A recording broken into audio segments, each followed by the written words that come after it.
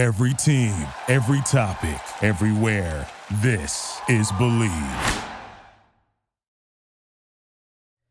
Fellow Falcoholics, what is up? Thank you for your patience as we get the whole crew here to talk about this beautiful disaster as the Falcons lost to the Tampa Bay Buccaneers in Week 14. We're here to break it down on our post-game show. I'm, of course, your host, Kevin Knight at Falcoholic Kevin, joined by my co-host. First of all, we have Jordan Watkins. He's at Big75 Fella. Jordan, welcome back. I'm sorry you had to witness that game as well. But other than the game, how are you doing today? Yeah, that was... And it's one of those games where, look, we're going to get into it, talk about field goals and all this, but every single phase of the game had at least one moment where they let you down, which is disappointing. But I guess still everything's in front of you. I guess they no longer control their destiny because the Bucs now own the tiebreaker. They have the tiebreaker because of common opponents. So if the Bucs win out, they will win the division. Now, as we talked about, they do have to play the Packers on the road next week, which, given how the Bucs performed against these Falcons, who we know are, middling at best, the Packers heating up quite a bit, that's definitely not a guarantee that they win that game. So we'll see exactly what happens there. But yeah, definitely a lot to talk about, a lot of frustration. Also, to break it down with us, we have Alan Stirk at Alan Stirk on the Twitters. Alan, how are we doing today? It was fun for a bit, but man, what a frustrating loss. Like how you are with Kyle Pitts, I am with Drake London. Like, I think Drake London should get 12 targets a game. Yeah. In a dream world, 8 minimum. And it was great to see Drake London do his thing.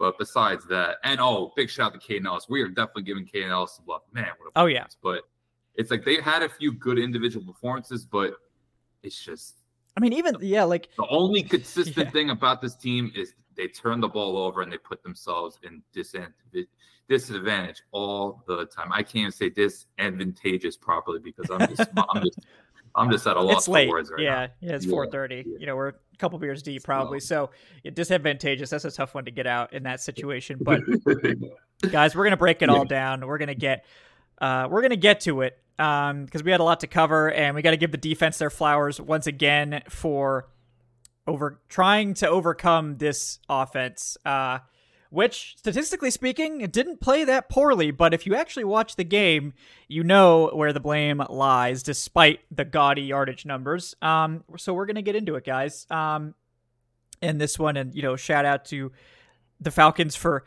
destroying my prize picks. Also, shout out to prize picks by absolutely shutting down Mike Evans, who I had the more than number on for Mike Evans. So, I'll accept that loss. But unfortunately, it didn't result in a Falcons win, even though they shut down Mike Evans, which is very unusual for this team. So we'll get to that, guys. Real quick, want to bring you a quick word from our sponsor, betonline.ag. Guys, BetOnline remains your top spot for all your live betting action and contests, whether it's the NFL, college football, UFC, and NHL. They are all in full swing, and BetOnline is your number one source for wagering news, odds, trends, and predictions. The best part is BetOnline has both desktop and now mobile access at any time. So what are you guys waiting for? Head to that website, betonline.ag today, and use our promo code BELIEVE for your 50% welcome bonus on your first deposit. Just don't ever bet on the Falcons. I think we can all, I'm kind of obligated because of my prize picks, and I feel like I got to involve some Falcons in there, given that I do it on the game preview show and the post-game show. But other than that, I'm obligated to do that, but you're not. So please don't bet on the Falcons. But no matter what you decide to bet on, guys, head to betonline.ag where the game starts.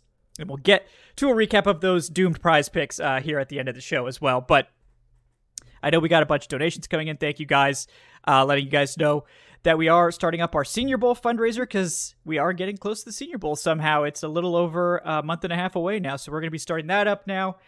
So appreciate all the donations for that too. Thank you guys so much. But yeah, oh man, I don't even know where to start here. Jordan, I'll open the floor to you first. Just a very frustrating game. I was just kind of seething about it. Because it was so winnable. The Bucs are just not very good. You can tell.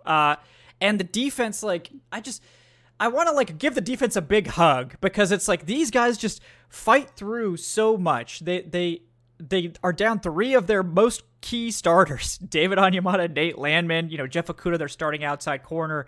And they play a great game up until the fourth quarter where they're just completely shutting the Bucs down, keeping this thing close. And then the Falcons offense just hands them a steaming turd, like over and over and over again, where they do just nothing. And man, I just can't believe it. It's absolutely nuts that the defense can play this well. Yeah, sure, they give up 29 points, but the offense is responsible for like at least 10 directly, if not more. So I don't know, Jordan, where do you want to start with this one? There's so much to get to. Well, I mean, I do want to say overall, in terms of the effort up front of the defensive line, we'll talk about, how they actually performed in a bit, but I want to talk about the effort. I want to tip my cap to those guys up front, right? You think about Calais is 150 years old, and he's got to play pretty much every single snap down the stretch because you got injuries going into the game and also injuries during the game, right? And that was my biggest concern was if this is a close game late, I felt like Tampa, again, with the success that they have found in the running game with the last few weeks, that was going to really start to show up and wear our guys down. So, of course, when we had that lull offensively where it's just everything is a punt, I knew having those guys out there continuously with very minimal to no subs was going to be a problem. Not only just stopping the run, but then, of course, if you don't have the legs to get a pass rush when you need to get that big-time stop, that's going to hurt too when we already have problems getting that big-time sack or pressure as it is at times. Now, that being said, again, I know a lot of people are just going to say, you know what, I don't care. You're out there. You got to find a way to get the job done. And, I totally get that and understand it. But like I just said, just from an effort standpoint, I did want to shout that out. I thought that, again, I think even defensively on the back end, it was one of those situations where, and for the most part, and I thought that Adam Archuleta did a good job of designing this and illustrating it during the game, while we were missing another snap of start of a play. But yeah, we did a lot of good things, mixing things up here or there. And man, there were just a couple of plays. If a ball bounces this way or that way, it could have been a turnover, right? I know Calais gets his hand on Baker Mayfield on one. I think there was another where Clark Phillips. I think Clark Phillips. Yeah, Clark Phillips had a great one. Obviously, shout out to Clark Phillips. He had a great game. I know that penalty hurt the last drive, but he played a really great game. But yeah, I mean, it's just one of those things where, you look at the raw numbers. Yeah, you gave up 29 points to Baker Mayfield in that group. But, 27 because he got a safety as well. But, man, it's one of those things of you just saw the lack of complementary football offensively and defensively, and the defense had to pay for it. Yeah, no, I mean, it's just ugly. I'm frustrated by it because, like you said, I think the defense did everything humanly possible. I expected that they were not going to play as well as they did in this one. And honestly, they probably should have. I mean, the Bucs should have scored less than 20, but unfortunately, we got the safety. We got what should have been a pick 6 from just a terrible play call that they ran that thing like 4 times before it was picked off. It's like, why do you think you could just do that in the NFL? Like, Carlton Davis made a great play, don't get me wrong, but like, you can't just keep running that same play over and over again. I mean, it's so here's the thing about that, because I know a lot of people were getting on. I think was it Van Jefferson and who else was out there? Yeah, it was like, the block was blown, which sure, it was okay, which is true. But here's the thing: when somebody knows, I'm telling you this from a defensive standpoint, because I remember. There was one year we played Colorado, and I knew just based off tape, the guard is leaning a certain type of way in his stance. He's pulling. And, the center, he's blocking back, trying to get me. I'm like, I don't care. I'm shooting right away because I know this guard's pulling. If I can beat the center trying to block back on me, I get a TFL. And that's literally what happened. And then even my D-line coach said, how did you read that right away? So I saw him leaning in a stance. After a while, these guys are smart, good players. And if you telegraph what's coming like that, it's almost impossible to get a block. Because I'm sure, automatically, whether that's Van Jefferson, Kyle Pitts, they're expecting, okay, he's probably going to be here when I'm trying to take this flight path in this angle to get that block. But no, if you have someone like Winfield as good and as athletic as he is shooting it because he knows what's coming right away, it's almost impossible to have that situation. And so both play calls, I mean, that we had right around, with our backs against the goal line, where I just didn't get it. Like, why are we doing this? What, another 2-man route? And, I get it. You want to say, well, Ritter needs to throw the ball away. I can't even tell you where he's supposed to, because if he's in the pocket, he throws it away. That's still a safety. Mm-hmm. And then I don't know what was, where you can throw it around someone's feet or whatever out in the route concepts. I'd have to take another look at that. But I guess, I kind of laughed at myself because I said, well, I guess we'd either do this or run another stretch play. So I don't know which one, I really would want to see more. Yeah. Mm-hmm. Yeah. Yeah. And I mean, it's just, man, I'm just so pissed off. But Alan, I'll let you take a turn here because I don't really know what else to say about that. I'm sure you have some similar thoughts, but anything in particular you wanted to highlight there? I feel like it was like the third time, and it was only the first quarter where it was just the quick dump off where you have the two guys blocking. Like, I think they did once to John Smith and once to Beaton. So I feel like it was so predictable. Like, it was bound to be telegraphed. And then Carlton Davis just breezes through, and it's just like I know they had to compensate, like, the offensive line. Geez, I think it kind of reminded me of that 2014 game against the Vikings where Levon Toledo had to play right tackle at one point. That's how bad injuries were. Maybe not quite at this level because we didn't see any tight ends out there, but at the same time, you still had like Tyler Rabel playing, which was just like, wow, okay. I think Ryan Neal. Is it Ryan Neasel? That's how you say his name? Newsel. Newsflash. Newsel. I actually thought he ran. The backups relatively well. Yes, the backups were like fine, and that's the worst thing about it is like you could, if the backups were just getting blasted, it's like, okay, we had to have all these backups in. It was brutal, but no, that didn't happen. That was not the problem. Right, and it's just like that's why I feel like Arthur Smith has these moments where he just fades away from the run game, and his whole identity is built on the run game. Like you look at I think it was a stretch where it was like 6 drives where like 4 of them didn't even go more than 10 yards, something like that. And just you saw like first down weren't really any runs, and it's just you're putting Ritter in these second, third long situations, and it's just I don't want to put the whole entire game on Ritter because I do think some of it was a play calling issue, but you just had these moments where okay, the play calling is rather predictable, just to throw to Jonas Smith that they're targeting, or it's this quick dump off that they're already prepared for. But then there's other moments where you have a nice one-on-one matchup downfield with Scotty Miller, and Ritter he puts the ball where the corner McCullough could probably make a really good play on the ball. But if he leads him more into the middle of the field, I think Scotty Miller probably has a good chance to score a touchdown.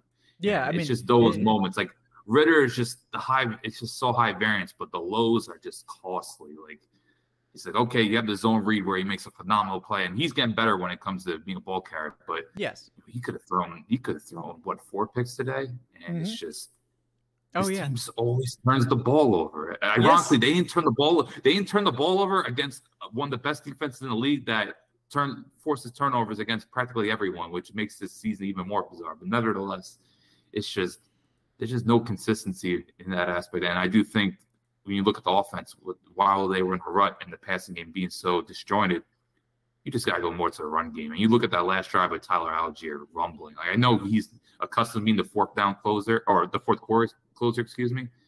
I just think, and then Bijan making some splash plays. I just think them fading away from the run game and putting too much on Ritter's plate is what really cost them. And just they couldn't get into offensive rhythm because of it. Well, again, part of that too is what run plays are you calling? But there was a point in this game where I think they threw it 3 straight plays. I actually was okay with that drive. Like, let's not get overly. It was going okay, yeah. I was like, let's not get overly, obvious in what we're doing here. But then again, so usually the way we would always talk about, in terms of starters and backups on offensive line. Usually, if you get to the league, you're already at least an average run blocker, right? Like the difference is usually what are you doing in the pass game? And to top it all off, it'd be one thing if we were talking about this offensive line going up against that defensive line if Vita Vea was playing. And no disrespect here to Greg Gaines. I think he's a good player. But my point on this more so being you still probably had a chance where you could attack the middle of that defense based on what they were losing to. And again, there was so much stuff though where I saw where it would be, okay, we're going to run stretch again here. Oh, that doesn't work, right? Like it still was a lot of slow developing stuff. No, let these guys go up right away. Because I think when we did have some downhill running game, you did see some good blocks for some guys up front. I know Storm Norton had a pretty good pancake. I keep slipping his name. Had 73.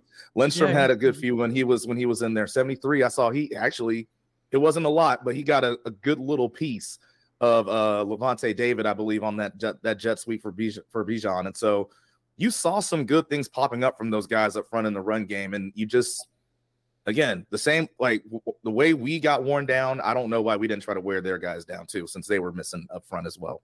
Yeah, I mean, I just don't understand the game plans ever. Like, they just never do the correct thing with their game planning. It's always the wrong thing. Like, it's like, oh, they have a bad run defense, we should be run heavy. They air it out. It's like, oh, we should throw the ball because they have the best run defense in the league. They try to smash it into a brick wall with this outside zone 15 times in the first quarter. This game was like one of those where it's like, they probably should be balanced. Like, honestly, they should throw the ball because this Tampa Bay defense is very vulnerable to the pass, as we saw.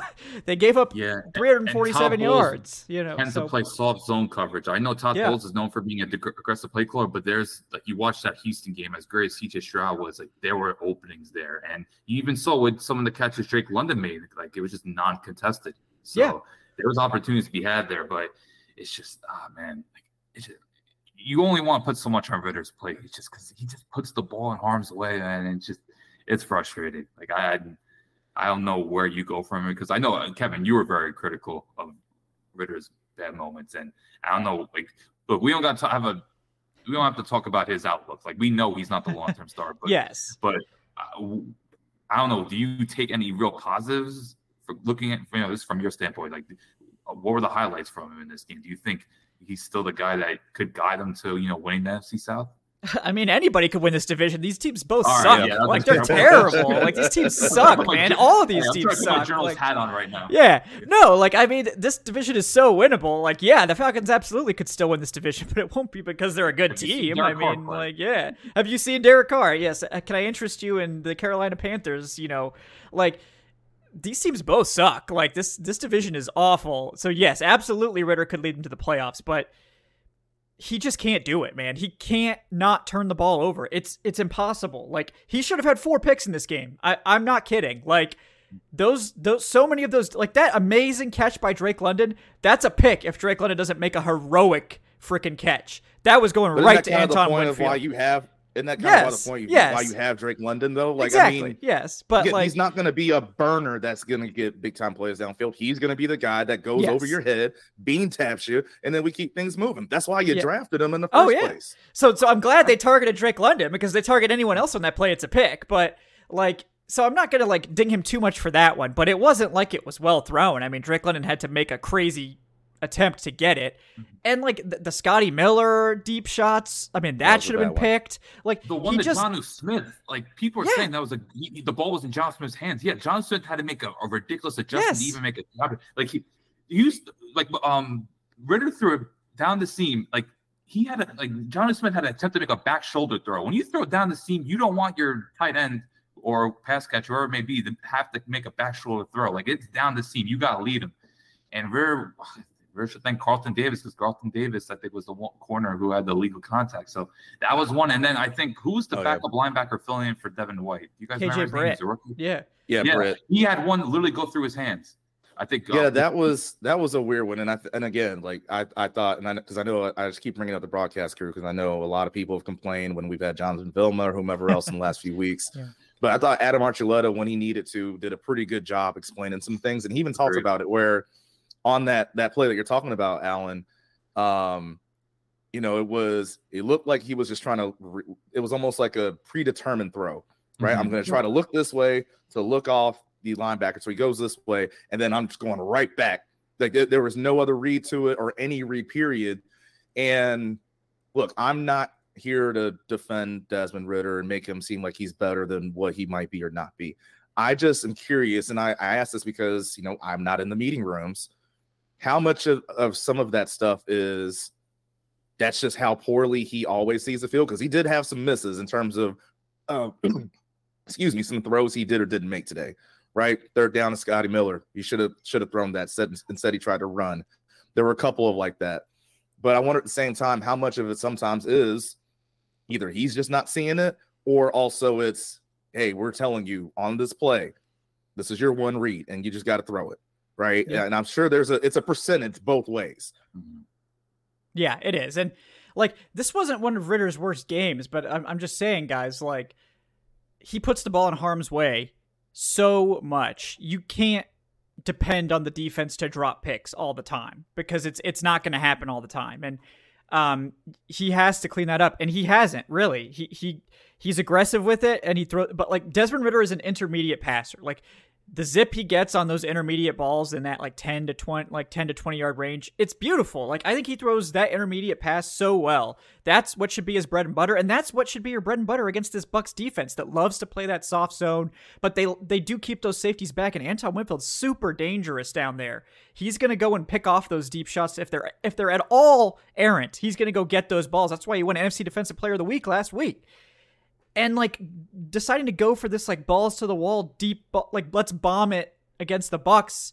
That's not what their defense is the worst at. They're the worst at giving up these chunk 10 to 20 yard passes, because they just have there's all this space in the middle of the field, and we just didn't really target that. It was like either a deep shot or a screen, and that was it. Like, and it's not what Ridder does best. Like, Ridder can throw deep, but he needs a big target because he doesn't have great deep accuracy. And so when they threw it to their big targets like Kyle Pitts and Drake London, it works out okay because those guys can go make a play on the ball. But if you that's why Scotty Miller isn't working in this offense, because Scotty Miller's a deep receiver who can get open, but he doesn't have a big catch radius. So if you don't put that ball on him, he can't make a play on it. It's just, he's a small speed receiver. So you got to have an accurate deep quarterback to be able to hit him, or it's going to be a dangerous throw or a wasted pass. And like, he threw the ball 40 times. 40. There you go.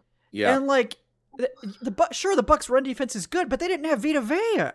Like, they're not the same run defense without Vita Vea. They're just not. And they really didn't test them. They gave up 155 yards last week to the Panthers on the ground. Bijan gets 10 carries. Like, Panthers O-line currently might just be as good as our backup O-line was today, too. I have Storm Norton. I think we found our swing tackle. I mean, I have no qualms with Storm Norton. It's remarkable how confident he is, because if you watch him on the Chargers, he was an absolute train wreck. Like, it was a disaster watching him play. Yeah, and Newsel, too. Like, good job. Dwayne Ledford, salute to you, sir. Yeah, like, those backup linemen held their own. You know, the Bucs don't have the NFL's most daunting pass rush, especially outside, but still, like, you know, they held up decently well. You know, not perfectly, but expectations are lowered when you got 3 backups in and 4 at one point in this game. And like, man, like, I don't know how you go into this game knowing you're down multiple starters on the offensive line and do a bombs away game plan. You're just asking for Ridder to get trucked or throw picks.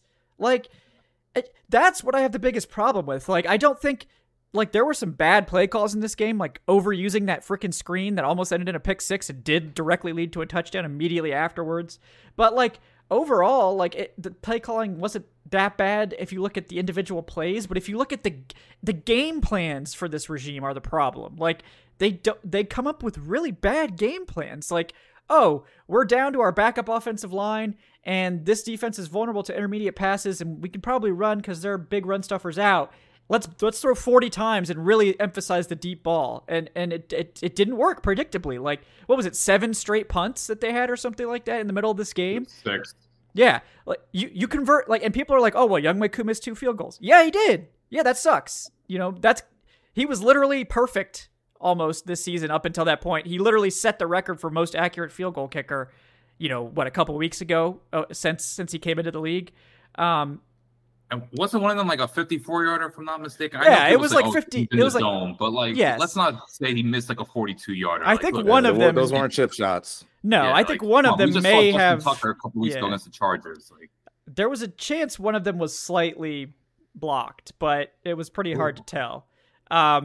It would have been like a fingertip type thing that just slightly altered it, but I couldn't really tell. So I'm not necessarily going to say one way or the other, but you can't depend on your kicker hitting every single field goal every game. You have to be able to overcome that. And if you get 1 touchdown on 6 punting drives, you win the game, no question. If you don't just keep handing the ball back to the Bucs over and over and over again, I bet your defense isn't exhausted by the time the last drive comes around. And even then, the refs screwed them out of a fumble. Like, it was a fumble. They blew it. Like, That was game over. What's up with the Andre Smith one? Yeah. That was game over. I don't think there's a clear recovery though.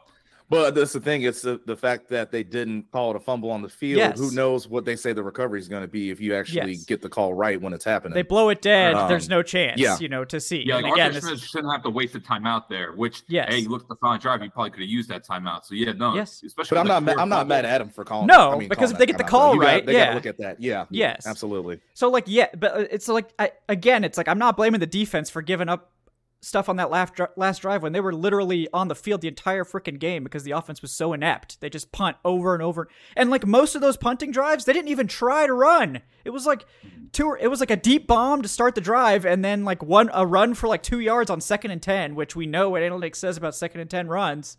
And then it's an incompletion on 3rd down and there you go, you're punting again. Like it just. Can I point out 2 defensive players that I think that really let the Falcons down that final drive? I know who one of them is, but yes, please go ahead. Oh yeah, okay. So one I want to mention Lorenzo Carter because I don't understand how Lorenzo Carter falls for a potential zone read on 4th and 1. I highly doubt the Bucs will put the ball in Baker Mayfield's hands in that scenario. So the fact that Lorenzo Carter probably could have made a play on Rachaad White, instead goes after Mayfield and gets baited, disappointing. And then, I mean, how many times do we have to see Richie Graham man coverage just get targeted? Like it's almost week after week at this point. It's just the Falcons got to find another way to whether it's more Halems or more Trey Flowers. Like Richie Grant can't be the player anymore in these crucial situations matched up against a tight end because Sullivan, Trey McBride, now with Cade Otton, Hockenson got him a bunch by missing 1 or 2. It's just how many more times do we have to see this with Richie Grant? It's just he's clearly limited. So, and it's now cost him. We've seen in 2 games like that. Trey McBride pretty much got him in field goal range, and now you see with Cade Otton. So it's just Ryan Nielsen doing a fantastic job. I hope he makes adjustments there. They're going to go out and get a real safety, basically. Like they're going to go out and get a real second safety.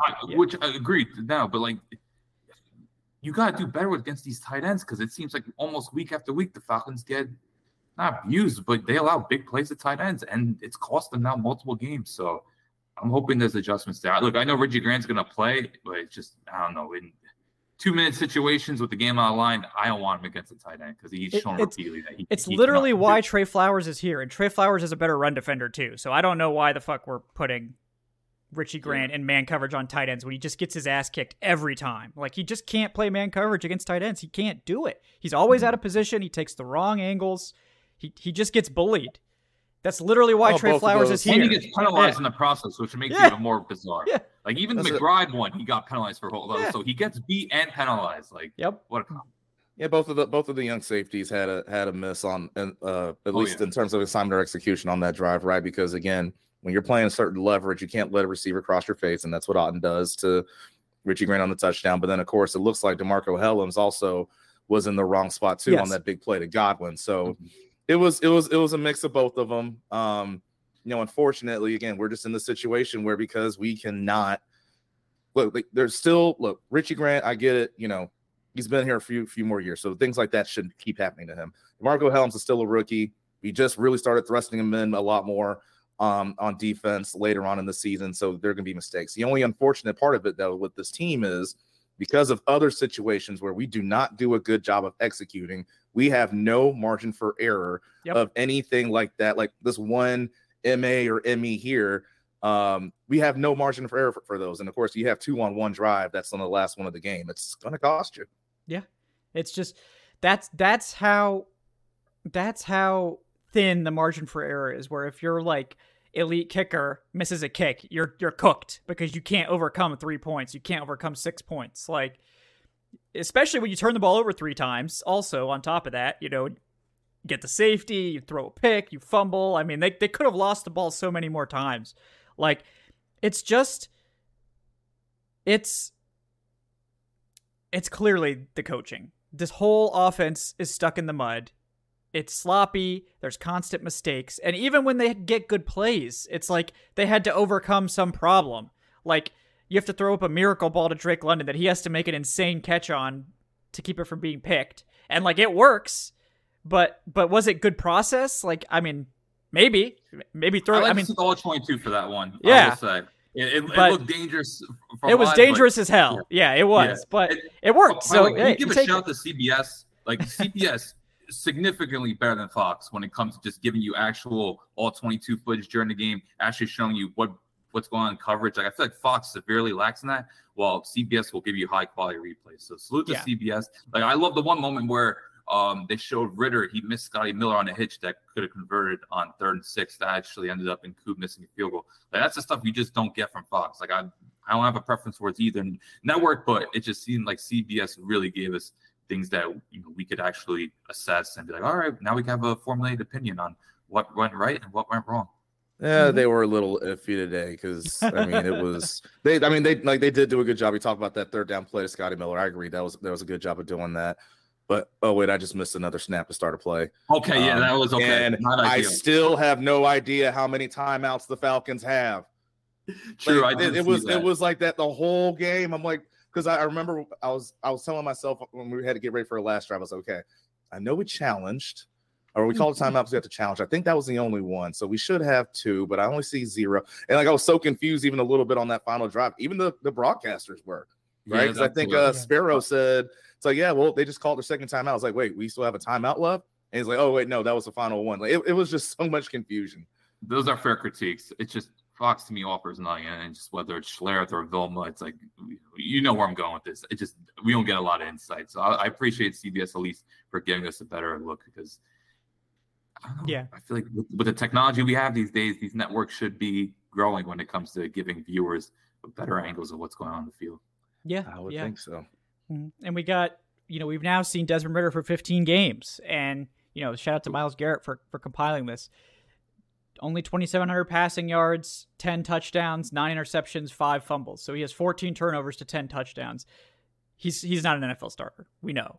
Like, it's not going to happen. So, maybe he could develop down the road into something. I think clearly he's going to have to be a backup for you. I mean, I don't think it's not like he's shown nothing or anything like that. Like, I think Ridder clearly looks like he's an NFL player. It's just there's too many mistakes for him to be your starter. And, like, yes, some of that is Arthur Smith screw-ups too, but you can't, like, Ridder would need to have really lit it up and really crushed it over these final games to be able to be the starter long-term. And he's not done that, not even remotely close to done that. So you have to get a new quarterback next year.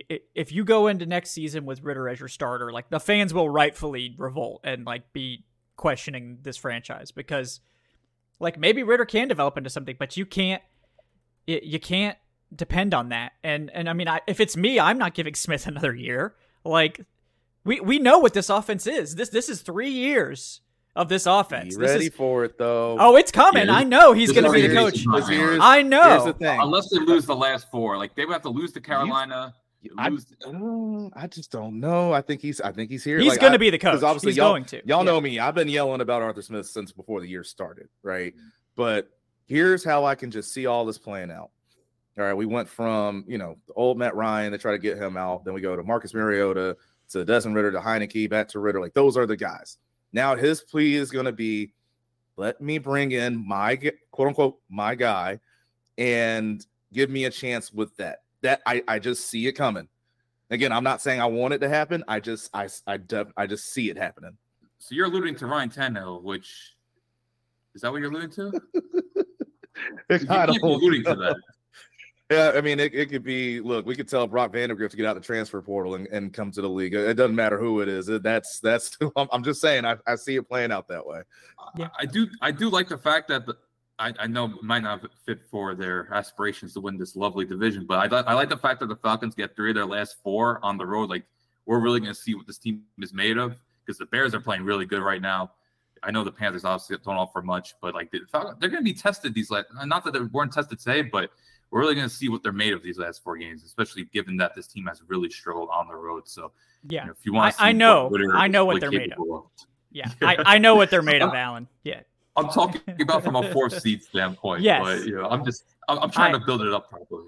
Yeah. No, it's over. Yeah, I know it's over. And I would suggest everyone to prepare for that because if you think this team is beating the Bears on the road, you're delusional. If you think this team is beating the Colts, probably delusional too. Like, they're a bad football team. When it comes to the Bears, do you think watch Fields goes for like 303 touchdowns? It's like You think they go up like multiple draft picks to try to get him in March? Yeah, probably. He's either going to go off in that game or be terrible. There's no in between. That is Fields. Like it's going to be one of those things. Yeah. Like it's going to be peak Falcons Twitter after that game, because if he balls out, it's like, yep, you got to make it happen. You got to do it. You got to make the trade. And then if he doesn't do well, then the other side of Falcons Twitter is going to be, see, we told y'all he's not this and he's not that. It's going to be bad. It's a never-ending conundrum. Yeah. Yes. And like, to be fair, like Arthur Smith does deserve a pass for the first 2 years because we know how disastrous this team was. This was the year where he needed to like show what he's made of, because they don't have the salary cap issues, and they've got an offensive line set up, and they've got their star running back, and they've got their 3 stars. They got Kyle Pitts and Drake London and Bijan Robinson, and the offense is worse. That's why Arthur Smith needs to be fired, not because of the first 2 years being lackluster, but because when the pieces were here and we've gotten to see what this looks like, it looks bad. Like and it's not just on Desmond Ridder. Like, yes, Desmond Ridder is not executing this offense at a high level. I think we all know that, but like, to execute this offense at a high level requires such a good quarterback, because the spacing is not there. The passing game concepts are not elite. They're not even average. Like, you're really asking a lot of the quarterback to try to make chicken salad out of chicken shit, to use, a good analogy. Like, this scheme puts so much pressure on the quarterback and the playmakers to get open, and does them no favors in creating space for them or helping them out. In the NFL, you can't run a scheme like that. That's loser football in the NFL. You can't do that. You have to help your playmakers, because guess what? Everybody's good in the NFL. Zion McCollum is out there starting and crushing it for the Bucs. Like, even depth players are good in the NFL. You can't depend on your guys being better than the opponent unless you got Julio Jones or that type of player out there. Then maybe you can depend on that guy just getting open. But like, you have to help your players out. Empty, man. Like, let's highlight that. When they go empty, like, I fear the worst. And some people can say, it's because they're so limited at wide receiver. But still, it's just at least scheme, because when you're in empty, you're supposed to create mismatches. And more times than not, it's just the play just unravels. They should never play empty. Like that. Yeah. That's like, obviously you can't never play empty. I'm not actually saying that, but like, you want to stretch the field, but like, if they don't threaten the run, they are completely worthless on offense. They have to at least threaten the run, or defenses can shut down the pass, because, I mean, maybe you've got Desmond Ridder running because he's doing better at that now, but like, I mean, that touchdown run, let's give him his props. That was a tremendous play. Great job. Usually those ones where it goes unblocked. He actually had to make a play out of structure. He damn sure did. And he held the ball with his left hand. We got point that. Yes, great. That's development. That's growth right there. Progress. And, Can I highlight two things? Go for it. When it comes to offense, like, all right, we talked about them being bad empty, but here's the other 2 things I just can't stand. First of all, I don't know the numbers off the top of my head, but I feel like they're running less play action in recent weeks, and that's not been good, because I feel like Arthur Smith, his success in Tennessee was really built off play action. And when it comes to the screen game, like, I can't recall the last time they ran a screen out of the backfield. I feel like every screen is like a tunnel screen to the right, and it either features Bijan or Jonnu Smith. And other than the Jonnu Smith touchdown against the Vikings, like, I just feel like they've been getting nothing out of screens, and they're not utilizing any screens out of the backfield. It just seems always 2 blockers to the right, hope for the best. Like, and this all, like, you have Patterson, you have obviously Bijan, and even Alger did some damage on screens last year. Like, what happened to screens out of the backfield, especially when you have an athletic offensive line? Mm-hmm. Yeah, I mean, I just love the fact that when we go play action, the 2 times, like two of the biggest times in the game, we do it at the goal line when we're backed up, and then we do it to start off the final drive where everyone knows we need a touchdown, so they're not worried about. They don't even care about the run game. Oh my God, yeah. It's just, that's what I'm saying. It's like they're just picking plays out of a hat. It's like me when I play Madden. It's like, well, this one worked before. I'm just gonna run this. Oh, I like this play. That what's my average on this play? 6.7. Okay, I'm running this. Yeah, and it's like, oh, I'm not paying attention to the down and distance or the game situation. I'm just running it. And it's 3 years in. Yeah. There you go. 3 years in, you can't have the offense looking this bad. You can't have these play calling mistakes. Like, first year. That's why, like, people that I think get on, it's like, well, Shanahan, he struggled initially. That was his first season, not 3 years in. Like, don't even evoke that. Shanahan broke records here. I don't want to hear anything bad about they're trying to say that Arthur Smith is going to grow like a beautiful butterfly into Kyle Shanahan if you give him enough time. Yeah. No, like Kyle Shanahan struggled in his first year in Atlanta because that's what happens sometimes, guys. Like, it takes time for stuff to acclimate. This is year 3. There's none of that happening. There's no heroic turnaround coming for this offense. Like, maybe you give Arthur Smith a great quarterback. Like, we get Jaden Daniels in here, and it looks great. But, like, Jaden Daniels is still going to have to overcome these same things, and maybe he does. But, like, do we really want a scheme that the quarterback has to overcome? Like, is that what we want? That's not what I want.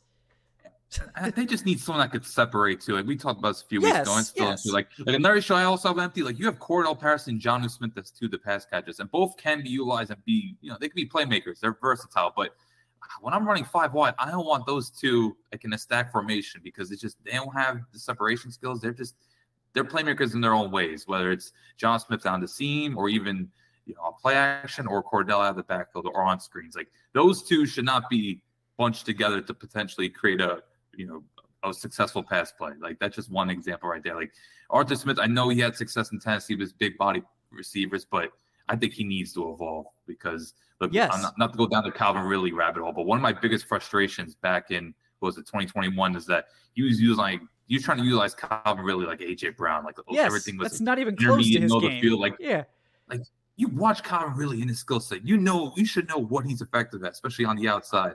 So I just think Arthur Smith can be very hard-headed. And we were sold. We were sold a lie because what did he say when he got here? It's like, oh yeah, we're gonna mold the scheme to our players. We're gonna take advantage of these guys' skill set. And what does he do? He tries to turn Calvin Ridley into a yards after catch player, which has never been his game ever. And making him go up and fight contact and like catch screens and like it was terrible. Yeah, no wonder Ridley wanted out of here. And like. It's not happening. That's the opposite of what's happening. He's trying to bend everyone here in Atlanta to his scheme, and his scheme is bad. So, like, it worked great in 2019 and 2020. I'll give him his flowers. Like, that scheme, it worked really well. It was executed, but it hasn't evolved since then. It's the same concepts. It's the same plays. Sure, they've thrown in some wrinkles, like, and some of those wrinkles work well, but, like, it's not going well. It hasn't evolved. It's causing so many problems, and this offense as a whole is the most mistake-prone offense in the NFL because there's so many moving parts on a lot of these plays that like one guy trips and it's a loss. I mean, and a lot of NFL plays are like that. I mean, it's like if some guy screws up royally, you're probably gonna have a bad time. But it's bad and it's disappointing because I was one of Arthur Smith's biggest believers, and I still think that what we saw in 2019 and 2020 shows that he has the capacity to draw up a good scheme, but there's been no growth, there's been no development. It's just been hard-headedness and bringing in and what looks like bringing in a bunch of yes men to surround himself with, like Dave Ragone. You're trusting this man to create your passing game, and we see the results. You lose your like one outside guy in Charles London, who you let leave to go take a position somewhere else.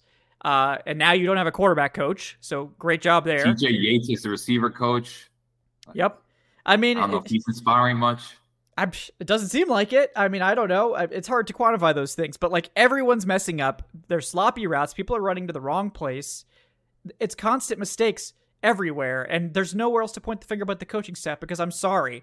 Like if one person's screwing up, then it's like, oh, that guy's got problems. If everyone's screwing up, it's the coaching staff, because you're not teaching these guys what they're supposed to do. And like, sure, that's reductive. It's easy for me to say as an outsider. Like, it's not easy to fix problems in the NFL offense. Like, it's a tough thing to do. But we should expect more from a coach in his third year implementing his scheme. And like, people are like, oh, well, the Falcons just need this, or they need a separator. And like, I'm not making fun of you, Alan. You're right. They do need a separator. But like, personnel standpoint. Yes, they do. They do need that. But like, they have more than enough for this offense to be top 15. Like, more than enough. You don't need 15 pieces to make an NFL offense work. You need a couple of guys. 500. Yes, like 500. To get this to like a top 10, top 5 level, they definitely need that wide receiver 2 presence, because clearly they're not going to use Kyle Pitts like that, so that's off the table. So they do need that separator. Like I would love to get Troy Franklin in here or someone like that, a big separator, yards after catch player, whatever. But that's not the problem with this offense is they don't have a separator. Like that's like something that might be holding them back from being an elite offense, but it's not what's holding them back from being an average offense. What's holding them back from being an average offense is Arthur Smith and Desmond Ridder. And I think Arthur Smith is not helping Desmond Ridder. So I think Desmond Ridder looks worse here than he would. And, you put Desmond Ridder in Andy Reid's scheme. Do you think he has as many struggles? I don't think so. You put Desmond Ridder and Desmond Ridder and Shanahan's offense would be like fine. Like he probably would be Nick just Mullins fine. and CJ Yes, Beathard. we've seen Nick Mullins. Yes.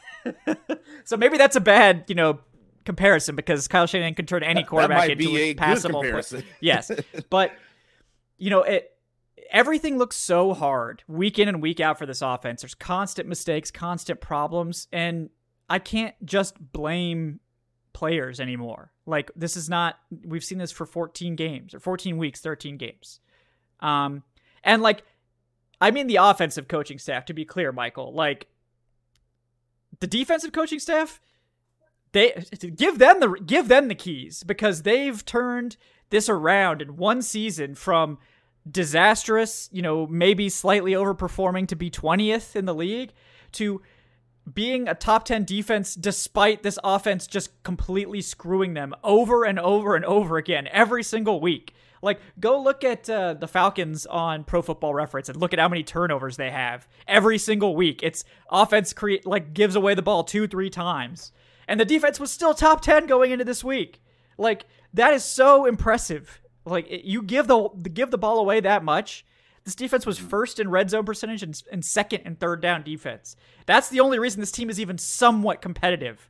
Because the offense is a disaster. And I'm sorry, we know who to blame for that. And it's not just Desmond Ridder. So, don't really know what else to say. Questions?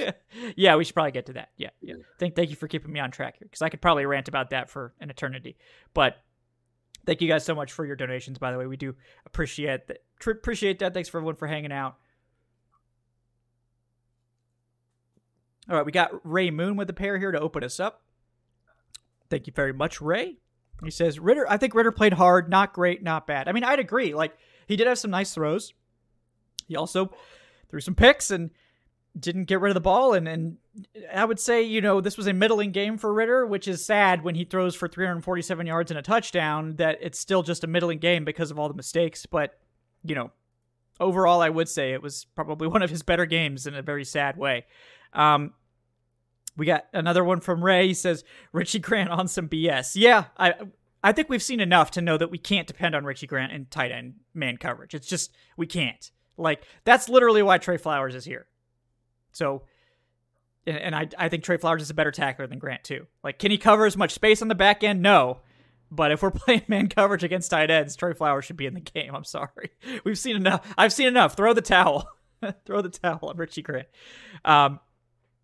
We got George Costanza with the $2. What's up, George? He says, the Jets just put up 30 on the Texans. The Bears just clobbered the Lions. So obviously unpredictability and chaos can happen on any Sunday, but we can always be rest assured that UCF legend Richie Grant will find a way to screw it up. At least we have that going. Man, Richie Grant catching it all today. So. Oh, but speaking of UCF, Mike Hughes made a really nice open field tackle. Yeah, even Mike Hughes made a play today. I want to give credit to the defense because tackling – since I would say over the past month has been problematic to say at least. They were tackling today. Whether it was Clark Phillips, Caden Ellis, Mike Hughes, like that's one thing you can say about this defense. There's a lot of positive you say about the defense, but I was been much better since the losing streak. Yeah. So a big credit, and because to me, Nate Landman's their most dependable open field tackler, and to have that performance without him really says a lot. And I didn't think Andre Smith was that much of a liability. I was concerned about him, but thought he was decent, held his own. Yeah, Hughes was definitely not the problem today, so that was definitely a big step up from where he's been. Good of him for that. We got Noah C with the $5. What's up, Noah? He says, watching Arthur Smith play call, man, it makes me want to push somebody over at Walmart. Anyway, happy Sunday. Yeah, it's tough. Why it's tough. Yeah, why Walmart? Walmart catching strays today.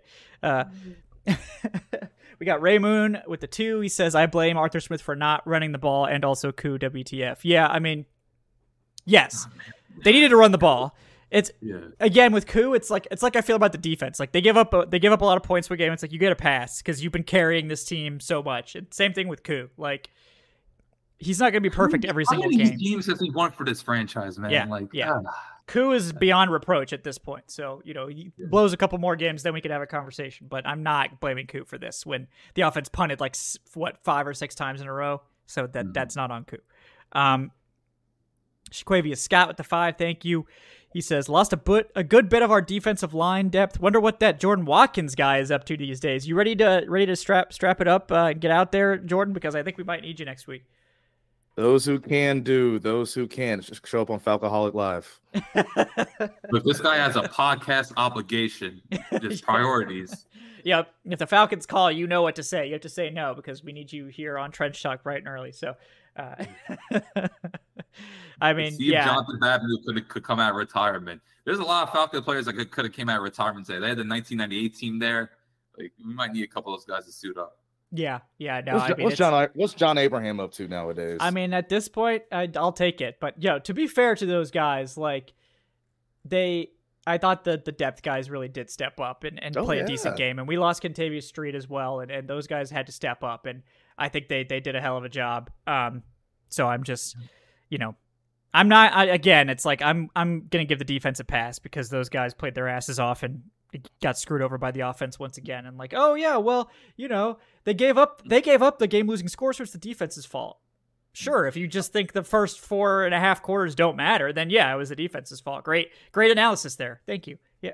I feel like we should highlight a few of them. For sure. Yeah. Of course, we got to watch all 22 to see what the coverage is like. But look, this is the first time in how many years, I don't know how many years, that Mike Evans was pretty much a total non-factor. And A.J. Terrell had some great moments. Yes. I'm going to assume A.J. Terrell had a fantastic game. Of course, we're going to have to watch all 22 to confirm that. But big ups to Terrell. And like I mentioned earlier, Caden Ellis, it seemed like everywhere he was on the field, like the 4th down stop. I know Jesse Bates had the tackle, but Caden Ellis' penetration is the one who caused that. Great in coverage as well, whether it was against Cade Otton or Rashad White. Like, I just think for the last 5 games, Caden Ellis has really turned it up. And look, man, Terry Fott now, I know the draft classes are looking a bit shaky, but he had a hit a home run on this free agency class. All of them are contributing, and big ups to what he's put together here. Yeah, this draft class, you mentioned it, like this draft class is really looking promising. Matthew Bergeron had some absolutely key blocks today on that big Bijan run and the Bijan touchdown. He's taking some serious strides as well. He's definitely taking those strides, so that looks like a really nice second rounder. And then Clark Phillips. Jordan, I know you got to get to your boy Clark Phillips. I'm going to let you go off on Clark Phillips, but we got something here. Clark Phillips playing outside, looking great. Wow, what a shock. What a complete shock, Jordan. So, I mean, it's just one of those things where he's one of those guys where if he was any more quote-unquote athletic, he's not in the 4th round. And again, as I know Kevin and I, we've talked about this all the time. Turn on his tape at Utah from whatever game you want, whether you want to see a familiar face, Drake London against USC in the Pac-12 championship a few years back. But the dude just knows how to play. It's like, you remember when we had this little cornerback wearing number 20 out of Shippensburg College, and everyone's like, well, he's only like 5'8" or somewhere around that, and maybe that's on a good day. But the dude just knew how to play football, right? Mm-hmm. So it's like, yeah, if he was any bigger or faster, or however you want to look at it, he doesn't go undrafted or super late in the draft. And Clark Phillips is that same kind of guy. So it's just good to see for him. And, you always hate to see someone have to play because of injuries, but I do know he knows that he's going to be on the field, right? So he's playing loose right now. And it's just awesome to see because, I mean, again, we talked about this back in draft coverage when we first drafted him. I knew that was going to be a home run. Yeah. And we were just sort of biding our time. I mean, I think that's what I literally said on a preseason show or after the draft, where it was like, Clark Phillips isn't going to start, I don't think. But I think by like week 12-ish, week 14, whatever, he's going to be on the field. And we're going to be happy with that pick. And, whether that's him earning a spot or having to play for injury, because a corner is going to get hurt. If there's one thing you can depend on in the NFL, it's that quarterbacks are going to get hurt. That's why you got to carry 6, because it's a physical position. Those guys get banged up. It happens. You got to have guys. And the Falcons, to their credit, do. And like, this could be really big because Jeff Okudah has played well overall. He's had some struggles the last couple of weeks, but he and Terrell are both up for contracts. And, do the Falcons really want to give 2 giant quarterback contracts out? I don't know. Maybe they do. But Clark Phillips playing great outside, that gives them a lot of leeway to be like, maybe we don't have to give out 2 big cornerback contracts because we can depend on Clark Phillips, and then we can draft somebody else and keep developing these guys because this is the offseason. They do still have money, but they're going to have to start being strategic about who they sign and who they don't. And we know they want to probably go out and spend big on defensive line reinforcements, and maybe they want to get a wide receiver too. Who knows? So not having to dedicate however much to Okudah. I mean, it's probably going to be $6+ million, I would think. Maybe more, depending on how he finishes the season. Clark Phillips being good gives you a lot of flexibility there, and I'm just this is a draft class that I think it's like sometimes it takes guys a few years. GMs that are getting their feet wet. We always knew Fontenot, his background was in pro personnel, so maybe it was going to take some time, or maybe he's been nailing the free agency. So like there's not any. I don't really have any complaints about that. The draft classes we know have been a little bit hit or miss, but this year we got Bijan, we got Matthew Bergeron, and we got Clark Phillips so far that look like, and DeMarco Hellams too as a 7th rounder playing, that's huge. So I think this might be where we're starting to see Fontenot really turn the corner in the draft and then start to get more comfortable with how to find guys. And it's also on the coaching staff to communicate what they need. So, when you have a switch up in the scheme on defense, that hurts the draft class because it's like, well, we drafted 2 guys for Dean Pease 3-4 that are outside linebackers, and now we're playing more of a 4-3. So what do we do here? And to Fontenot's credit and to the coaching staff's credit, I think they found a role for Arnold Ebiketie. D'Angelo Malone maybe less so. We'll see if he has like a Caden Ellis type trajectory, or maybe he can transition to more of an off-ball role or more of a hybrid sort of thing. But I think we're seeing positive returns on this class, and that's a big deal. Whether or not the coaching staff changes on offense or not, I think you got to try to keep this defensive staff around because these guys are crushing it. I'm so impressed with the job. They're like the anti-Arthur Smith. They've got all these new pieces. Everything has to come together really quickly. We have low expectations, and they're just crushing it. And then Arthur Smith is like, okay, we're on year 3. We got all these pieces. Okay, it's time for this to come together, and it's not. So it's, it's rough. I just love the fact that how organized the secondary was, and that's what we saw for the first 2 months of the season. Like the Bucs, I don't know what the end result was in terms of third down, but at one point they were 2 of 9 on third downs. It just showed you like the defense just seemed like in coverage they just forced Baker Mayfield to make tight window throws, and Baker Mayfield struggles to make open throws. So if you're going to force Baker Mayfield to throw tight window throws, it's going to benefit you. And it was Terrell, the offer. It just seemed like the whole secondary was locked in until that final drive, unfortunately. But you love to see that, and it just shows you like Ryan Nielsen has these guys playing, whether it's man zone, mixing up between quarters and cover 2. Like it's very encouraging to see, because like we've seen the last 5 years how much of a disaster this defense has looked with coverage breakdowns and just not making tackles. It's just, I think that's like one of the biggest things. It's just fundamental play. That's what ultimately I think Ryan Nielsen has done, along with absolutely great run defense when fully healthy, and just having a linebacker duo that actually likes taking on blocks and it's not going to be finesse. Like these guys are just football players. They love physicality, and I feel like the Falcons defense has been lacking that for over the past 3-4 years. So I think that's like some of the most refreshing things about this defense. And I already mentioned Caden Ellis, but I just miss watching linebackers playing physical. I feel like these past so many years, I know Rashaan Evans was a kind of a nice presence, but he was limited. Like besides that, it's been lacking in that department. So it has. Yeah. Well, that's the thing. I think that's so frustrating when you look at both sides of the ball for this team, right, Alan? I think you just nailed it in terms of you look at the little things, right, the basics. I can look at this defense, for example, the 4th down stop that they made. And I know we highlighted on Trench Talk earlier in the year the 4th down stop they made against Carolina. And I said, hey, if you just took a picture, right, from the end zone angle where everybody is, who's doing what, it's textbook 4th and 1, 4th and 2 type defense, right? Everybody's in their gaps. Everyone's doing their job, just playing responsible football, right?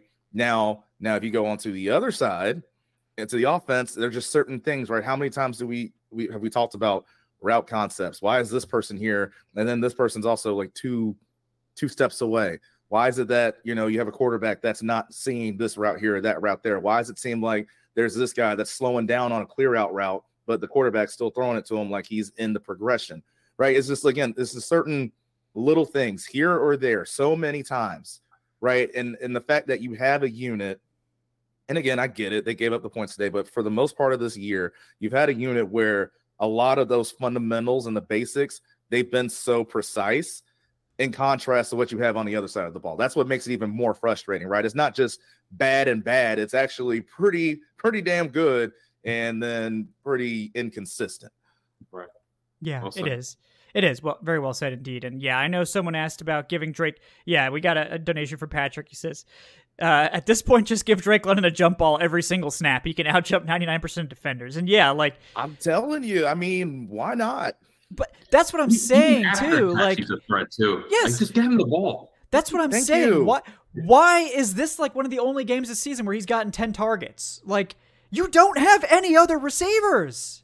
Mm-hmm. Like, this is what I'm saying. Like, you have guys that you refuse to feature. You're like, we got to spread it out. We got to throw screens to Jonnu Smith. And like, no offense to Jonnu Smith, but like, what in the hell? Like, what in the hell? The past few weeks, like, let's call obviously, like, the Jonnu Smith design plays have not been effective for, I would say, since the losing streak started. You go out and spend premium resources to get Kyle Pitts, Drake London, and Bijan Robinson, and that you're just like drawing up plays for everyone else. Like, how about you just throw to Drake London a ton? Like, especially if he's cooking. Like, why? Do you have to give Arthur Smith credit for this? The execution, unfortunately, didn't happen, but that red zone, they dialed up, what was it? It was like a sweep to Bijan where he was motioning wide open. And then Ritter just couldn't get him the ball on that third down where I think they're running like a rubber out concept. So, hey, it's taken 13 games, but they are heavily featuring Bijan in the red zone. Yes, so, and that's another criticism I have is it's why taking this long. Why did you have to be bullied into featuring Bijan Robinson? Like, we're saving him for the playoffs. Well, you ain't going to make the playoffs, Arthur Smith, so you better. So let's see how that works out for you in the end. But did you guys think he was indecisive on that sweep? I thought he maybe could have gone end zone, but it's hard to see. We know when he was waiting for he was waiting for Jake to set up the block, but that's one of those where it's like, dude, you are 230. Go run through someone's face. Okay, so you put that more on than anyone else. Right? I mean, yeah, like I understand. Like, I can't put that on Jake Matthews. As Jake Matthews is running as fast and as hard as he can, right? So that's just one of those. I mean, it was just one of those things where I was also hoping that Jake would take the inside guy, and that way there was going to be room for Bijan to have one-on-one with, I think it was a corner instead of the linebacker. But again, that's just one where, like I said, just go ahead and just try to run through him. Yeah, I think so too. But he probably went where the play was designed. And again, for a rookie running back, I'm not expecting him to go against the play design frequently. It's just one of those things. But let's continue getting through these. And by the way, guys, if you're interested in supporting the show, please do subscribe. That helps us out a lot. But also we got channel memberships now. Shout out to Crimson Huntsman in the chat for joining up there. If you want to support the show, get some exclusive perks, get some cool emojis, get your chat flare, get all that cool stuff, plus early access to our recorded episodes like the Trench Talk, like the game preview shows, and we'll have more of those obviously coming in the off season too. Definitely check that out. It's very similar to the Patreon. If you're a podcast enjoyer, check out the Patreon for the early access to the podcast episodes and similar things there. Really appreciate everyone who's signed up to help us out and support the show there. Thank you guys so much. We got Ian McCluskey now at the $5. Thank you so much, Ian. He says, 2 questions. What do you guys think it will take to get Jaden Daniels? And do you think Clark Phillips makes Okudah expendable now? Yeah, I think we kind of talked about the Okudah one already. That, yes, he could, potentially. We'll see how this develops over the rest of the season. But Jaden Daniels, if they're in the top 10, I think it wouldn't take a lot. Like, if the Bears keep winning, I think the Bears are a very likely trade partner. They're going to be wanting to stockpile assets. We've seen that they want to do this. So if the Falcons are picking like 9 or 10, they could probably send a day 2 pick to the Bears to get up to like 6 or so. That might be enough to get Jaden Daniels. We'll see. But his hype is just like a couple weeks ago when I was like, yeah, guys, he's going to be a first-round pick. Everyone's saying like, why aren't you taking him in the 2nd round or the 3rd round in your mock? I was like, yeah, he's going to be a first-round pick. Guys, he might be a top 10 pick at this point. Like, I took him in my mock at pick 9 and people said I was crazy. So, maybe I'm right about where he's going to be drafted. At least, my quarterback record in terms of takes is less stellar, but they're probably going to have to get up into the top 7 or so to make sure they get him if they do want him. I wouldn't be opposed to sitting at 9 and seeing if you can get like a Michael Penix too, but again, that's all about the medicals. But in terms of his on the field, like I don't have any complaints. He's one of the most accurate passers in college football, and he could probably make this scheme look good because he's just incredibly accurate and makes really good decisions. Very experienced quarterback, so maybe he could elevate this scheme. But yeah, there's a lot of QB teams out there. We know. Look, this. Yeah, like I said, I'm gonna keep saying it. I'm not saying all this to say that I'm just this big proponent that this far into the season, Ritter's gonna have this big change and transformation of like, nope, he's the guy. It's not all his fault. That's not what I'm trying to do. It's just, again, even if you want to give me a percentage, right, in terms of what's wrong with this offense, in terms of that, again, talking about the split between play calling and scheme versus quarterback, it's at minimum for me 60-40 or 65-35 in terms of play calling and scheme wise versus quarterback play. And yes, I am aware of how many misses and how many turnovers Desmond Ridder has, and I still believe that. Yeah, I agree. All right, we got Adrian Russ with the $2 saying we're still in control of the season, but Arthur Smith has to go. He really dialed up a play action pass in our own end zone and kept drawing up screens to Jonnu Smith. Koo had an unusually off game. Can we just have the defense play both sides of the ball? Yeah, that would be nice. We just have the defense play and then if they keep them from scoring, they get a point. But yeah, no, unfortunately, that's not how it works. But yeah, they're not in control of the season anymore, by the way. If the Bucs win out, the Falcons don't make the playoffs. So, they blew that today. If they won this game, they would have had like a 90% chance to make the playoffs. Now it's less than 50. So, this was a costly loss. Like, I know the Saints got to play the Rams, which will likely be a loss, and the Bucs have to play the Packers. But I don't know. Like, can the Falcons go 2-2 in these last 4 games? Like, I think they can go 2-2, but like, is that going to be enough? Even I don't know. Is that 2 going to involve the Saints? Yeah, right. If it does, if they have to go to New Orleans and win, that Saints team is different at home. So, we'll see. But again, it's like another must-win situation. Like they basically can afford if they want to actually have a realistic chance of making the playoffs, they probably can afford one more loss. And it would have been nice to be able to have 2 more losses and not blow this game. But, basically every game is a must-win now if they are serious about making the playoffs. But I just don't think they can do it, personally. Everything could change within 1 week. We've seen how wild this season has been. So, sure. let's not be all doom and gloom. And no, this team, you have to think they're gonna get healthy. Like, if they get Dahlman back, they get McGarry, Onyemata. Like, they're gonna have to win games. Like, there's no denying that. It's just you want to see better quality. Like, I think that was just the most disappointing. Like, this game was there to be had, and just stop with the turnovers. I hate to have to reiterate this, but can we have like 2 games where it's clean?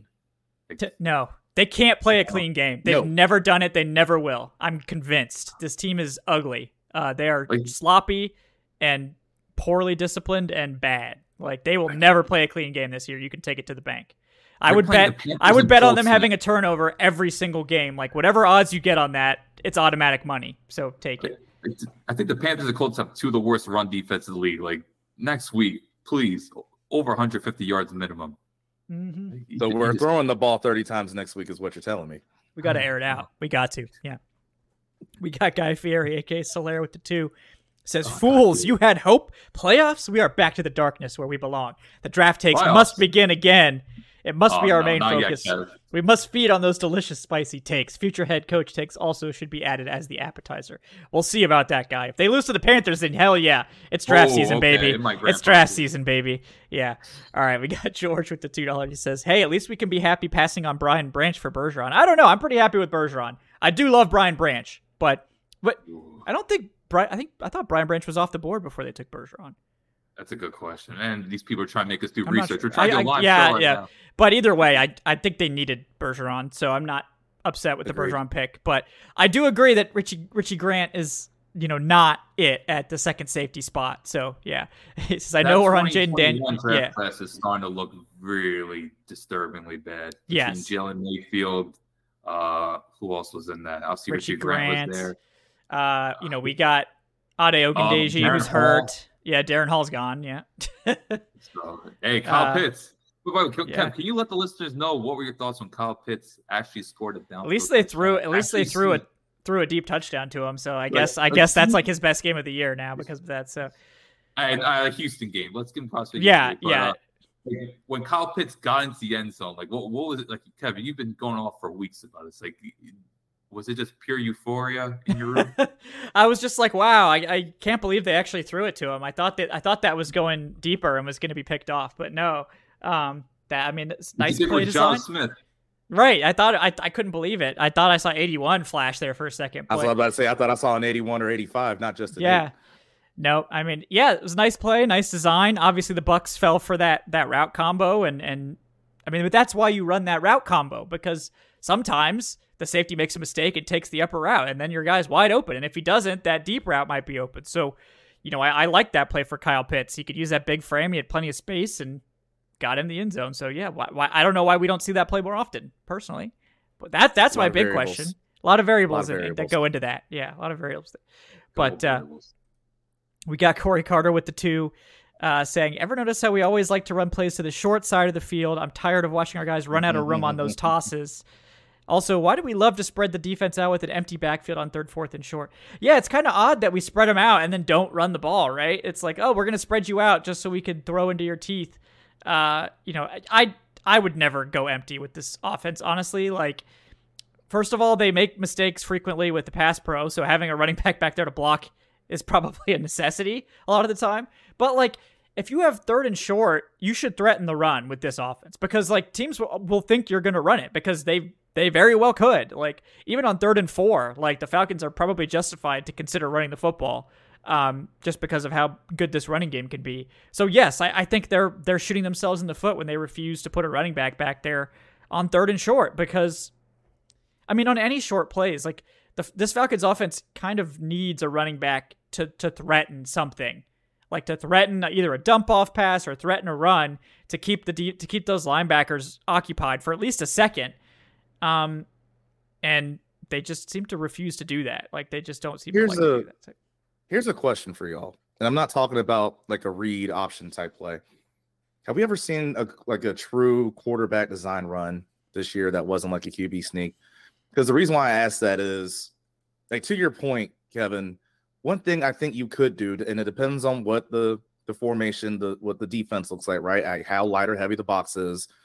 If you go empty, like, you can still have a QB power in there, or like a count or something like that, where now all you got to do is, hey, everyone spread out. Let's say maybe you have a 4-man box, 5-man box, it's hat for a hat. Boom, there's your first down, right? But again, that's what, and I know we've been saying this for so long, and I know I'm not saying that I know Ritter can run. He's not like a runner, but I think he's athletic enough and big enough to where if he has to just pick up a 3-4 yard play on a design run, he could do it. But again, it's just I just don't understand why we don't see more things like that. Like, that's not complex or complicated. No. It's just really frustrating watching this offense. There's so many goddamn problems. There's too many to list. There's just too many to list. Oh man. We got George Costanza with the $2. He says, deep ball first down, 2nd and 10 run, then 3rd and long screen or deep incompletion. 83% certain that Arthur Smith is just Dirk Cutter and a mustache. At least Dirk Cutter's passing concepts worked. I'll give him that. His passing concepts were night and day. Night and day better than this. Both of them can't run screens for whatever reason. Can they just watch Andy Reid film or even Sean Payton film? Like, those two, I think, are the masterminds when it comes to screen. Can you just watch them, please? Nah, we can't. No, absolutely not. Can't do it. Can't do it. No. You see everyone watching Miami's offense right now picking up tendencies, even the Pittsburghs. Yep. I know Pittsburgh's Falcons don't. Yeah. Falcons don't. Watch Sean McVay and what they're doing with LA. Sure would be nice to have an offensive innovator, but we don't have that, unfortunately. They've literally switched up their offense mid-season in LA too. It's insane. All of a sudden, they found out this Kyron Williams guy can run the football. Maybe this guy's actually good. A little bit more. It's almost like running a 4.8. It doesn't matter for a running back, and it's just like not that big a deal. It's crazy talk there, but it's almost like the 40 doesn't matter for running backs. But yeah, we got a couple more to get to here, guys. We got Corey Carter, the 2. He says, "This is what it feels like when you support a losing to mediocre football franchise. I appreciate all of you who do it anyways. All we have is reason and hope. See you later this week." Yeah, Corey, we're trying. Lord forgive me, but it's time to go back to the old me. It's time for me to go all in on criticizing this staff, because I think they deserve it after games like this, man. This is a very winnable game against a team that's really not that great. And then once again, your offense just pisses it away. It's frustrating. Got Corey Carter with the $2. Says the toughest offense our defense faces every week is the Falcons offense. I like that. It's very true. I like that one. I always say Van Jefferson has made more plays for the opponent than That's my running joke. No, I think you're absolutely right. Got George Costanza with one final one for $2. He says, "I've said it before, I'll say it again. Our next coach will unlock Kyle Pitts, because if Arthur Smith isn't fired, we wasted the 4th overall pick, and there's 0 chance Pitts will stay otherwise. I won't blame him for sitting out if all Arthur Smith asked him to do is block." Yeah, I mean, we know Kyle Pitts isn't a great blocker, so I don't think he's ever going to be someone who can block a defensive end. Let's be honest. So, I can't believe that's what the game plan is for Kyle Smith, or for Kyle Pitts, is to can't wait for Shannon Sharp to call Kyle Pitts on First Take that Monday morning, asking if he's staying or not. Yep. Mm-hmm. Are you staying? Is Kyle Pitts on a level he could be on First Take? Not thanks to Arthur Smith. No, maybe that was strategic. So, all right, guys. Well, I think we're gonna wrap it up here. I know Ian McCluskey just asked a super chat to $5. He says, "I think Ryan Nielsen has a real chance at a head coach gig this offseason. Maybe Atlanta's." But otherwise, he might get an interview or two. He might get interviews, but there's a lot of coaches. Like, I think in terms of, obviously, Mike McDonald's, he's doing his thing, but I think Raheem Morris could slowly become a hot candidate again. And look, we know Dan Quinn will get his 3 interviews. I don't know if I think Dan Quinn's just loving life in Dallas, so who knows? Yeah. Who knows? But George Costanza with the late one says, "I think the disappointment is your fault, Kevin. Ever since you did away with the hashtag tank shots, we've had hope, and hope is a dangerous and painful way to live. Bring back tank shots and pickle juice slushies." Yeah, I think technically tank shots are like against the YouTube terms of service. That's kind of why I stopped doing them, and also because of my liver. But I would have had to increase the tank shots price to like $20 or $30 at this point, because there's so many people that donate, which is great. But yeah, my liver was in a lot of pain some of those days. But yeah, I mean, if this team gets bad enough, the YouTube terms of service might have to abandon all hope. But yeah, thank you for your willingness to donate for tank shots. But yeah, I think technically I'm not supposed to do that. Maybe we'll look into the rules in the offseason. We'll see if we can squeeze something out. But yeah, guys, appreciate everyone for hanging out with us today. This was obviously a tough one. We're right back to where we started. Falcons are once again hoping on other teams to lose to have a shot at the playoffs, and honestly, it's probably for the best if they don't make it, because they need a quarterback. So if they're picking in the top 10, much easier to get that quarterback as opposed to picking 19th, 20th, whatever it ends up being. So there's a silver lining if they don't make it, which is that they have a much better chance of getting that guy in the draft versus having to sort of trade the farm a la the Panthers to get up for somebody. But if you're hoping for like Drake May or Caleb Williams, don't, because it's not going to happen. But Jaden Daniels very much still a possibility. And because the Falcons' strength of schedule is so awful, they will win tiebreakers against pretty much anyone. So, if they happen to lose out, there's a non-zero chance they are in contention for like a top 5-ish pick. So we'll see how that shakes out. But I mean, right now, like, the Giants and the Titans and Chicago and the Jets all have 5 wins. So like, if a couple of those, Chicago seems like they might start winning. And the Jets just put up 30 on the Texans. So, maybe some of those teams start winning. I think the highest the Falcons can realistically get is probably like 7. But, we'll see. There's never any, you can never rule anything out with this Falcons team, right? Especially when it comes to losing. So, we'll see. But guys, thanks so much for joining us. Let me get to our prize picks real quick here, which unfortunately we did blow this one. Because the Falcons shut down Mike Evans, which was very unusual. So they shut down Mike Evans but lost. It's not something I thought would happen. We did, of course, crush the Bijan more than 18.5 receiving yards. I believe he had like 55. So good for him. And Younghoe Koo with his 2 misses also lost the more than 1.5 field goals made. He had 3 attempts, just 1 made. I also blame the Falcons offense for that because they punted 6 times, so probably should have had more opportunities, but it is what it is. We weren't even close on this one. So we try again next week. That's why it's just tragic having to do prize picks on this Falcons team. I would much rather go after a more reliable team, but that's just how we have to do this. But guys, bringing you once again a show, thanking Prize Picks for sponsoring today's episode. And just want to remind you guys, Prize Picks is a daily fantasy game where you pick 2 to 6 players, decide if they will go more or less than their Prize Picks projection. The more guys you pick, the more you can win, all the way up to 25 times your money on any entry. Prize Picks, you're competing against the projections, not against other people. Check out their generous promotions on Tuesday and Friday, where they have some reduced, number plays and things like that. It's not just the NFL too. You can do it all year long. NFL, NBA, MLB, NHL, PGA, college football, all that stuff. They have it all and more. You can make those entries in 60 seconds or less with fast withdrawals. It's super easy.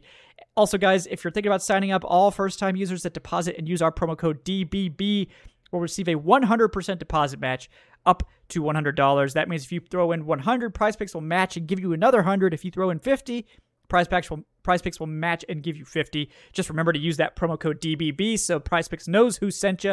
It helps us out. Notably, Prize Picks available in Georgia, guys, 31 states, Washington, D.C., and most of Canada. So best way to have action in the game in those states for the most part. So check it out, guys. Thank you so much again to Prize Picks for sponsoring today's episode.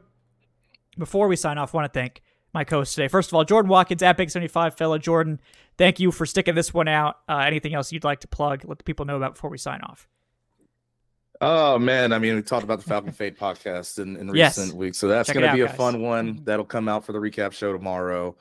But, it's this team, man, I'm sitting here. Obviously, I know we're all frustrated with this game. Everybody is. And I'm still saying there's still that crazy chance. Like, can we just for once just be all the way very bad or just all the way very good and not have this gray area?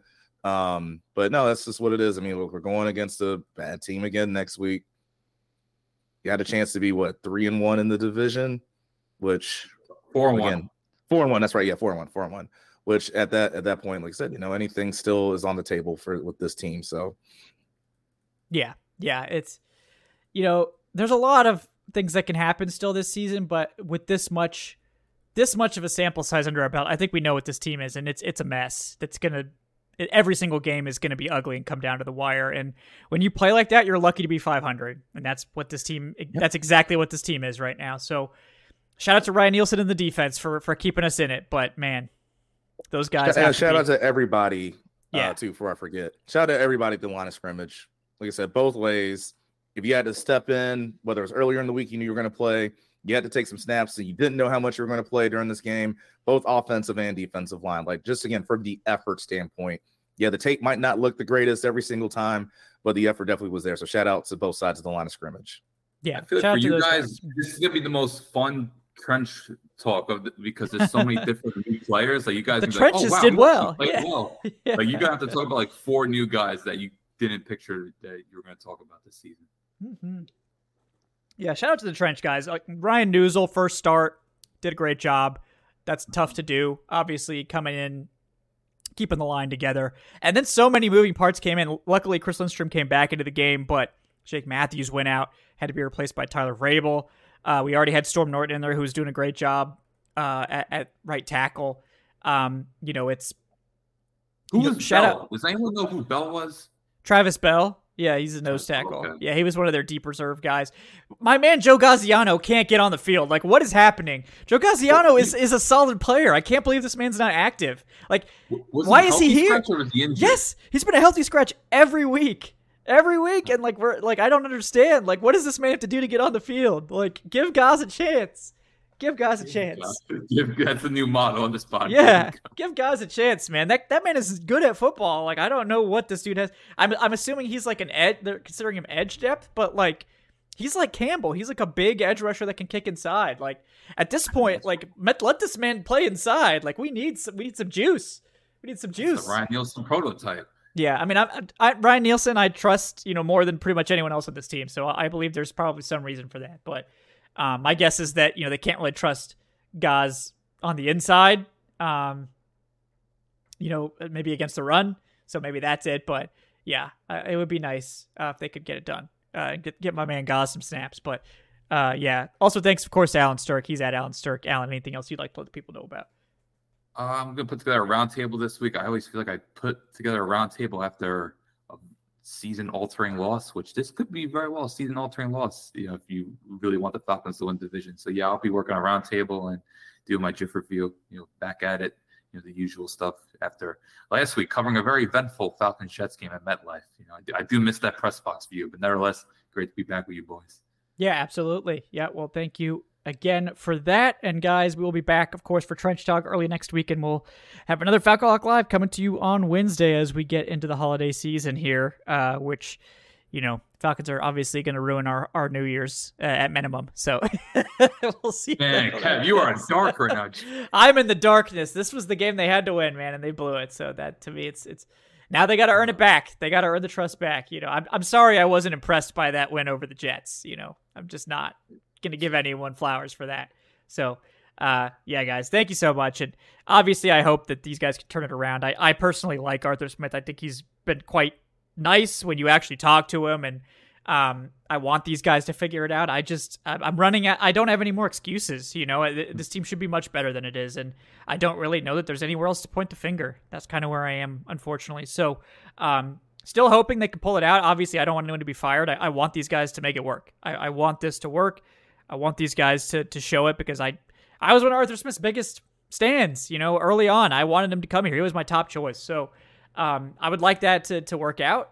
So I hope that it can. But yeah, right now we're in a dark place, and right now it seems very unlikely that's going to happen. But can't rule it out completely, right? So we'll hope for a miracle finish to this season, and hope that Arthur Smith can show us something over the final 4 games here.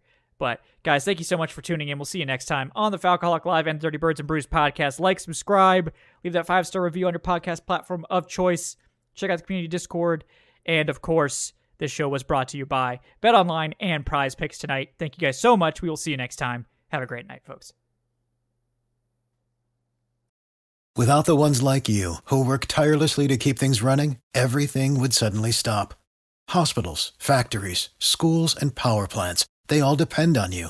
No matter the weather, emergency, or time of day, you're the ones who get it done. At Grainger, we're here for you with professional-grade industrial supplies.